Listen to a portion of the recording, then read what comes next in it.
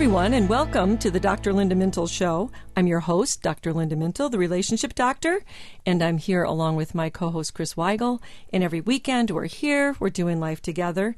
And as always, we're so glad you've joined us. Oh, hello, Dr. Linda. Well, happy weekend. Oh, have you got a British accent going here? We do this weekend. You've recently been to Great Britain, so I thought I would... Oh, you're helping me feel just right at home again. Yeah, right. People feel so cultured and smart because of that accent. I don't know if they are any smarter, but they sure seem like it. They can say anything, and it just sounds brilliant. Of course, I was at Oxford and Cambridge, so people were very smart there. That's right. Good point. That's right. And you didn't pick up any of the accent either. You still... I could pretend, but I think I'd be caught pretty quickly that I'm not British. Right. Well, we are off on a rabbit trail already. I do have a question pertaining to the show for you this weekend, Dr. Linda. You recently had two friends that you were very close with. They moved to Texas. How are you doing with that?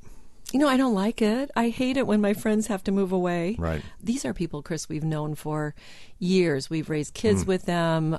We've been in and out of their lives for just so long that we feel like we really get to know them. And you know that Norm is a gourmet cook, right? Well, see, I've never actually sampled anything yet. Oh, so this is just by hearsay, you know this. Right, yeah. Incidentally, he's never cooked anything for me personally.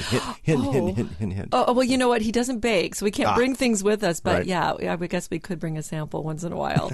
But he is so good. And we have two couples that serve as our test kitchen.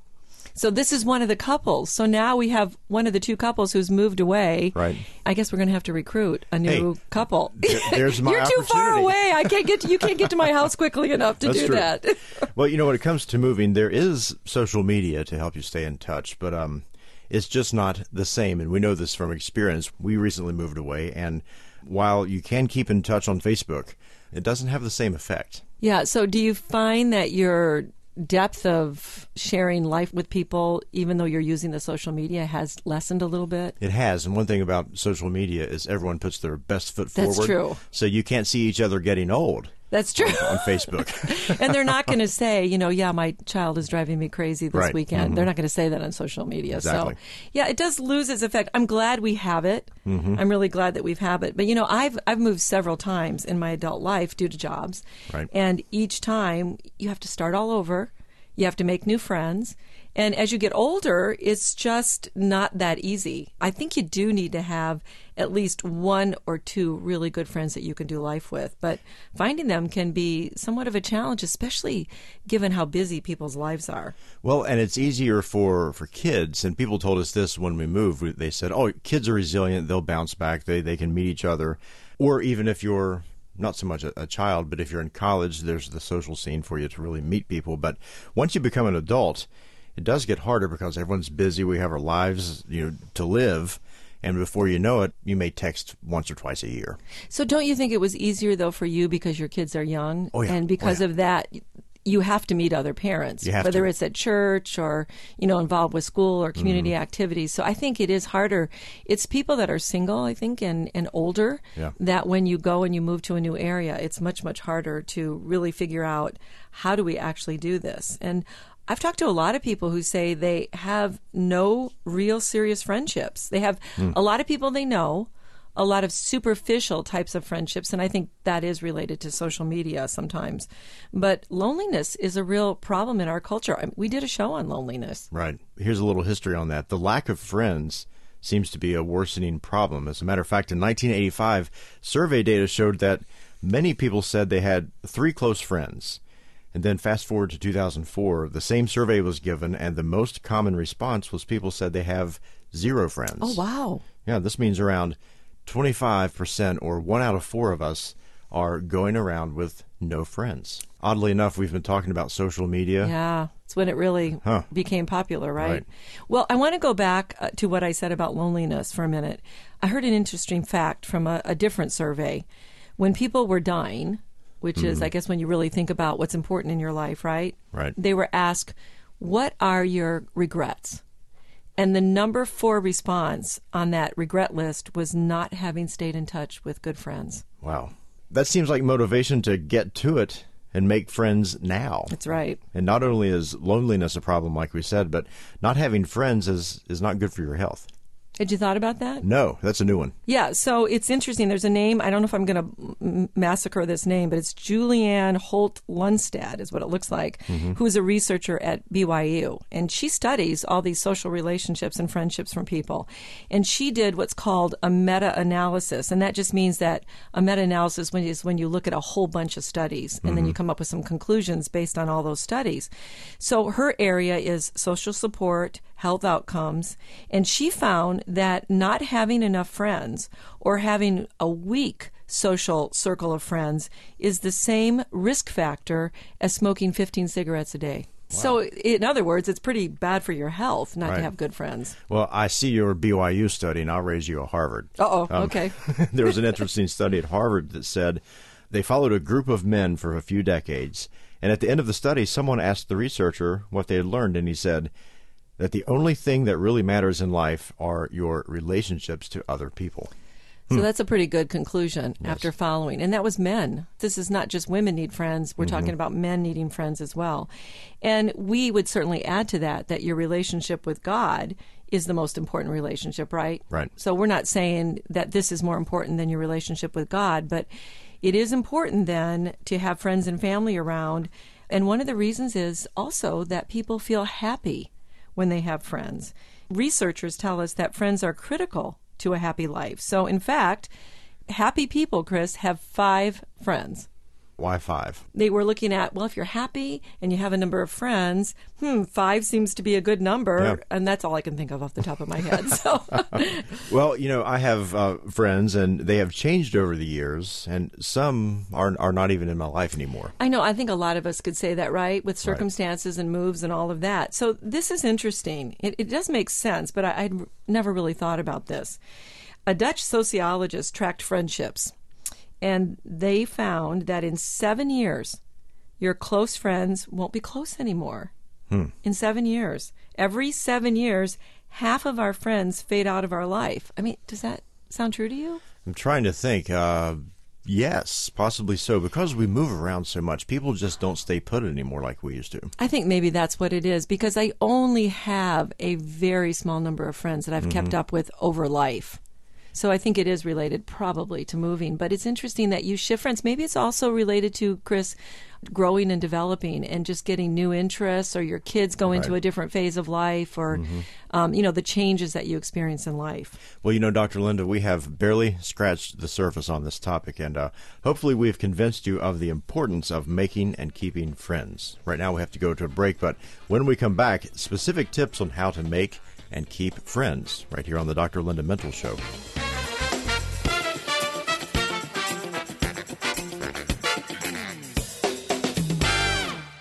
Social media can be a real source of jealousy in our culture. It's so easy to be envious of a friend's fitness progress, a family member's new car, or a colleague's promotion. Hi, I'm Dr. Linda Mintle, the relationship doctor, and I know I'm not the only one who plays the comparison game on social media. But if our self-worth is measured in the number of hearts our Instagram gets, we're missing the point, big time. Instead of obsessing over the number of thumbs up you get, ask yourself, are my actions worthy of a thumbs up from God? I promise you, He doesn't care what your outfit of the day is, or if you're drinking your first Starbucks red cup of the season. God already gave you a double tap when He knit you in your mother's womb. And the only filter we need is Christ Himself, who erases our imperfections and makes us holy. Having lots of followers is great, but remember, God asked us to follow Him first. And you can tweet that.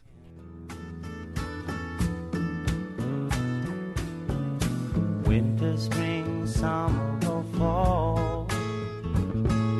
Now all you got to do is call, and I'll be there, yeah. You've got a friend. Welcome back to the Dr. Linda Mintle Show, and today's topic is how to make and keep adult friends. And we have a lot more to talk about, but before we move on, I want to remind you to check out Dr. Linda's website, drlindamintle.com, and there you will find her blogs, books, and you can connect on social media. And also, you can listen to the podcast anytime on iTunes and take us with you. I know, and I've heard a lot of good feedback from people that they love the fact that they can do it on podcasts. They listen on the treadmill. The only difference with me and them is I don't have a treadmill. Well, or they go on a walk, or they go on a run, and they have their earbuds in and they're Yes. listening. So that could be a great way to get some mental health and relationship help. That's right. And tips. Well, today on the Dr. Linda Mintle Show, we're talking about making and keeping friends. And before we move on, Dr. Linda, I was reading Reader's Digest, and there was a quote in there from Megan. And she says, I came down with a horrible stomach bug, and when my husband was out of town, her friend shows up with saltines, Sprite, essential oils, and the best part, her Netflix password. Oh, no. You're supposed to do that? Well, I'm not sure. But You're supposed to share that? yeah, she was feeling sick. They got together. Her friend came over and helped take care of her. And the kicker is this all took place in, ready? Friendswood, Texas. If you need some friends, go to Friendswood, Texas. That's where they are. And we're not recommending you share your password because I don't know if that's technically legal or not. So whatever. Definitely don't condone that. Right. But it's nice she showed up with saltines. And look, essential oils. Ooh. Well, let's get into the specifics involving making adult friends and, of course, keeping adult friends. Okay. So let's start with the idea of reconnecting with old friends. Now, I hear people when I give that suggestion go, really? And they haven't contacted me in ages. Right. Why should I be the one who contact them? Maybe you've lost touch, but you do have some history with that person. So with social media, like we mentioned before, it's easier to reach out and you can connect with that person again. I think, though, we tend to feel guilty when we've lost touch with someone and we don't want to try to reconnect. It's like we're somehow a bad friend, because we haven't been keeping in touch. But reconnecting with people you already know and like is a good way to do that. I mean, have you ever tried doing that? I have, and it doesn't have to turn into a best friend scenario, I don't think. But reconnecting, I think, is valuable, and it may fill a void. And on the inverse of that, a friend of mine called out of nowhere once, and we talked for an hour. And as I was beginning to think, this is great of him to do this, it was a pyramid scheme. He was trying to get me involved. Oh, no. Oh, no, that's not a good story. Yeah, so watch out for that. But, I think I like what you said, because sometimes it isn't that they're going to become your best friend. Right. But there are points of connection. And I do have friends like that where I haven't talked to them in a long time. And then I'll read something on social media that says maybe, like one of my really good friends from Chicago, her brother died recently. And so I reached out to her, and we can kind of pick up where we left off. Right. And we're real comfortable, but we might not talk to each other again for a number of months. I think that's a sign that you were good friends to begin with, is when you can take a long pause and then pick right back up where you were. You don't have to reconnect in a big, deep, intimate way. Right. You can just go to coffee. You can have a quick lunch. But you might have to set it up. So here's what doesn't seem to work, is when people go, oh, yeah, great to talk to you. Let's go get coffee. And then you never hear from them, right? So you really do have to follow up if this is a strategy you're going to use. When you say, let's go get coffee, then say, let's go get coffee. How about look at your calendar, maybe in a week we could meet at 8 a.m. and have a cup of coffee. It's so easy to say, let's go do it, but then you have to do it. Right. And speaking of that, the follow-through, a friend of mine contacted me we hadn't spoken for 5 or 6 years. We had been roommates in college, and it fell apart.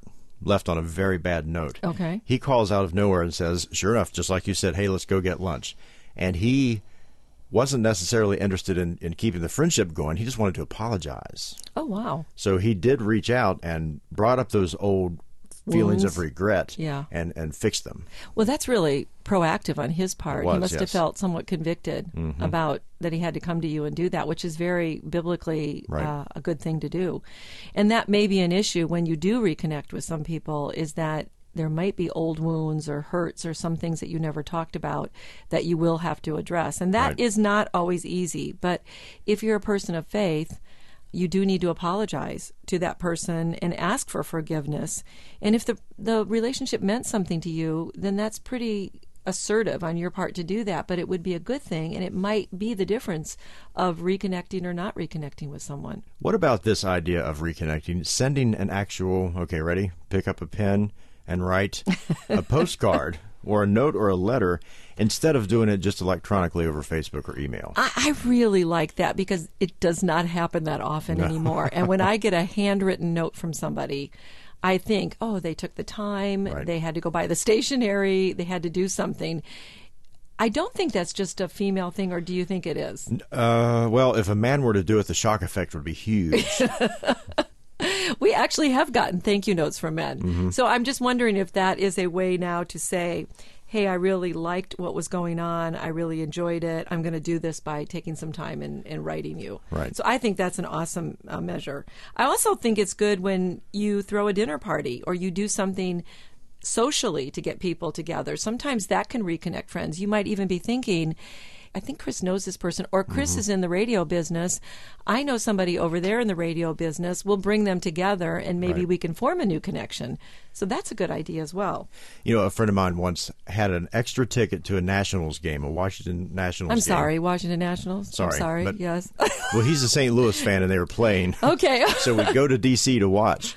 And that's one way that was fantastic. We spent the weekend reconnecting. We hadn't seen each other in a long time. And his proactivity on that meant a lot to both of us. You know, we do that. We do that with our relatives who we don't see from California. It's so far away from Virginia where I live, and we don't see them hardly at all. But we all go to get together once a year at a Michigan football game in the big house. Oh, wow. And reconnect that way. And then we catch up, but it helps us stay connected as cousins. So I really like the fact that we do that. You know, the other thing you could do related to that, Chris, would be to ask someone to join you for a concert, or if there's some interesting activity at your church. I remember when I moved to Wheaton, I didn't know anybody, and I had a couple of new acquaintances who invited me. It was around the holiday time, and they had these Christmas teas where they decorate tables and they bring in a speaker and they do things. And I had a couple of people invite me to that, and it was a really good way of meeting friends. So think about what's going on in your community or your church, and you can bring people in that way. I think the point here is to simply be interested in other people. Get out of yourself and focus on others. And it's a biblical idea. One of the issues is you don't always want to talk about yourself when you're trying to make a new friend. This is a mistake too many people make. Right. It gets draining on the other person, and they probably walk away from that conversation going, man, that person told me a lot, but they didn't ask me one question about myself. Because friendships are give and take, you need to be a good listener. So look for some commonalities with that person. Talk and tell a little bit about yourself, but then also ask questions and be a good listener. And then make sure your friendships aren't always about all of your problems either. That can be a drag. That is an interesting point to make, because there is research to back that up. You need to not always be dealing with problems, and you need to celebrate good things that happen in your life. When somebody does something, has a good victory in their life, and something great happens, celebrate those moments, do something, react to all the good news you hear, not just when the person has problems. And what about if a friendship just stays superficial? And I don't mean that negatively, but I just mean to say it's just on the surface. There's no depth there. Well, it will stay superficial if you never talk to the person about anything that's going on in their life. Yeah. Sometimes even just the good things, if they don't share some of the problems. Now, again, you don't want to get it all problem-focused, but you can have a few superficial friends, but if you're going to develop a really close friendship, you do have to open up a little bit. Now, I'm not talking about having a therapy session with someone, but really just to be a little bit vulnerable, be interested in their life. You know, sometimes that's a risk because you can get hurt if you share things with somebody and then they end up not being very trustworthy. But you know, my thought about that, Chris, is you try with different people and then you see who you can trust. And once you can trust somebody, you have to learn to be vulnerable and go a little deep. Well, Dr. Linda, it is time for us to take a quick break. But when we come back, let's answer the question, should we only have Christian friends? Lean on me when you're not strong, and I'll be your friend. I'll help you carry on. Everyone worries, don't they? Well, just listen to the nightly news or read the economic forecast or even talk to your family. Hi, I'm Dr. Linda Mintle. Opportunities to worry present themselves many times during our day. So why would God tell us not to worry when it almost seems like it's impossible? First, He knows the physical damage worry does to our bodies. Second, He wants to calm us down by taking the burden of control away from us. Hey, we don't have control. No matter how much we think we do, He does. And third, He wants us to trust Him. The root of worry is doubting God. Doubt is not trusting that God is who He says He is, or He will do what He says He will do. So every day, take your worries to God. Rehearse His goodness, accept His grace, and walk in the confidence that He is in control and He's working all things for your good. Mother and daughter relationships are powerful, and they impact all our other relationships. Think about it.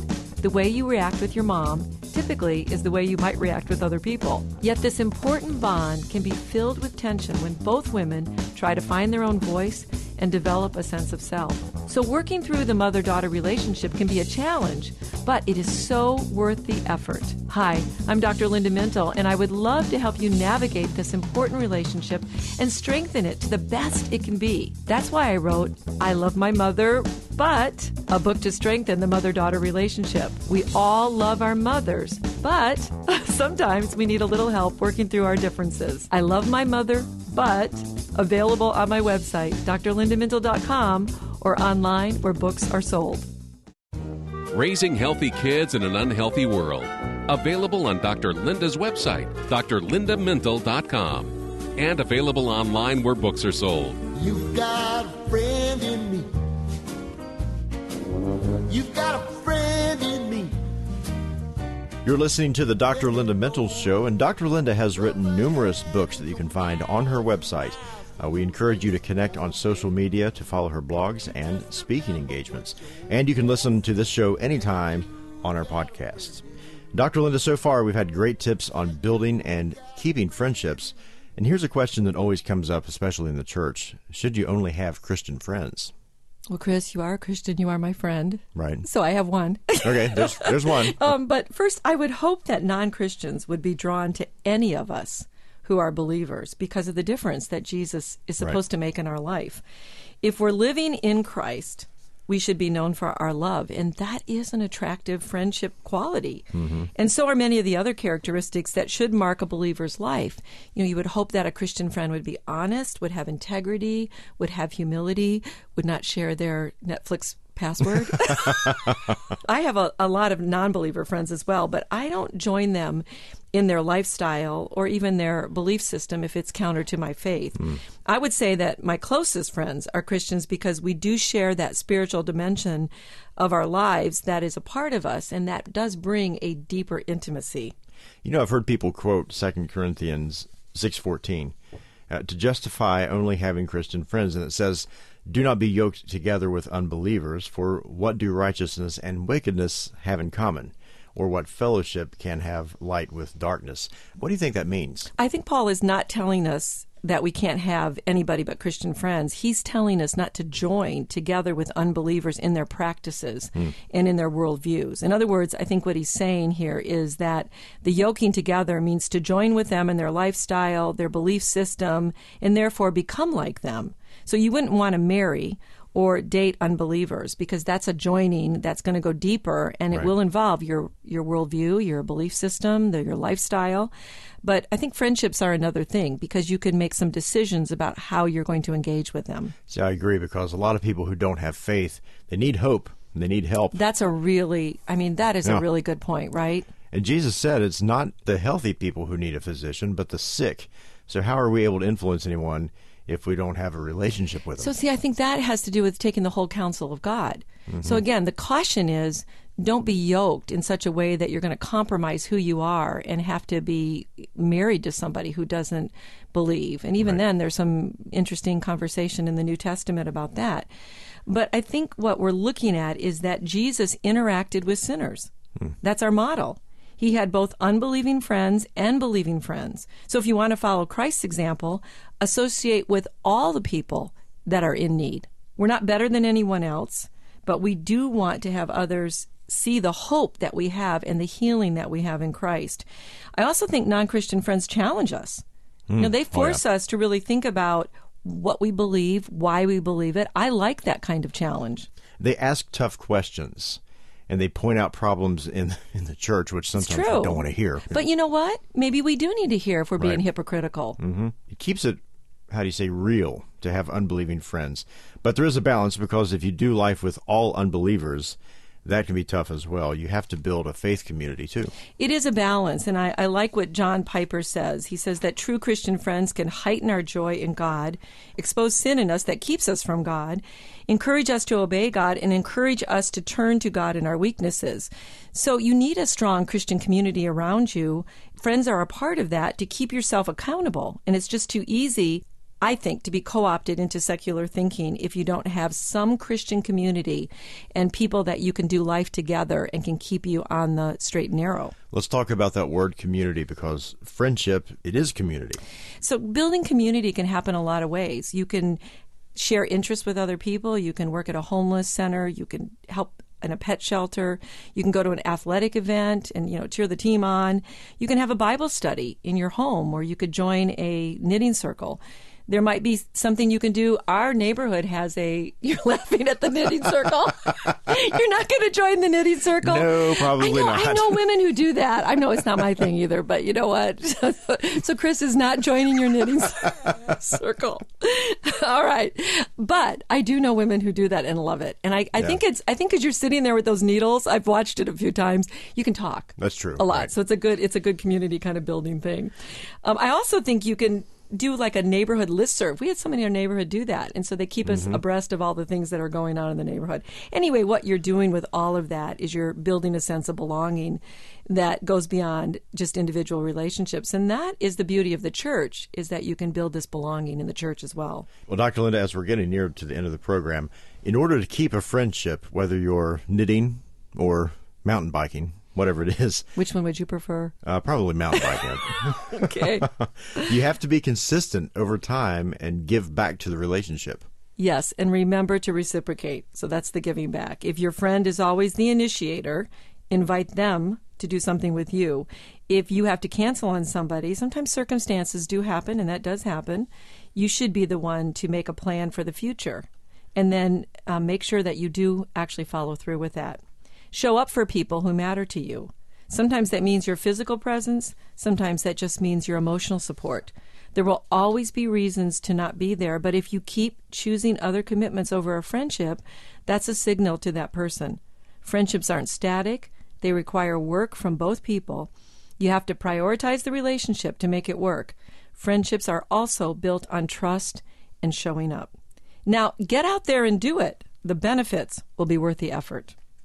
Well, that's all the time we have today. Many thanks to our producer, Norm Mintle, our social media directors, Zach and Allison Bolton, our engineer, and my co-host, Chris Weigel, who makes this show a conversation. From all of us here at Faith Radio, hey, we'll talk to you next weekend. In the meantime, remember, we're here, we're doing life together, and it's better when you don't have to do it alone. One another, each step along the road. You and I can make everything a little better. Doing life together.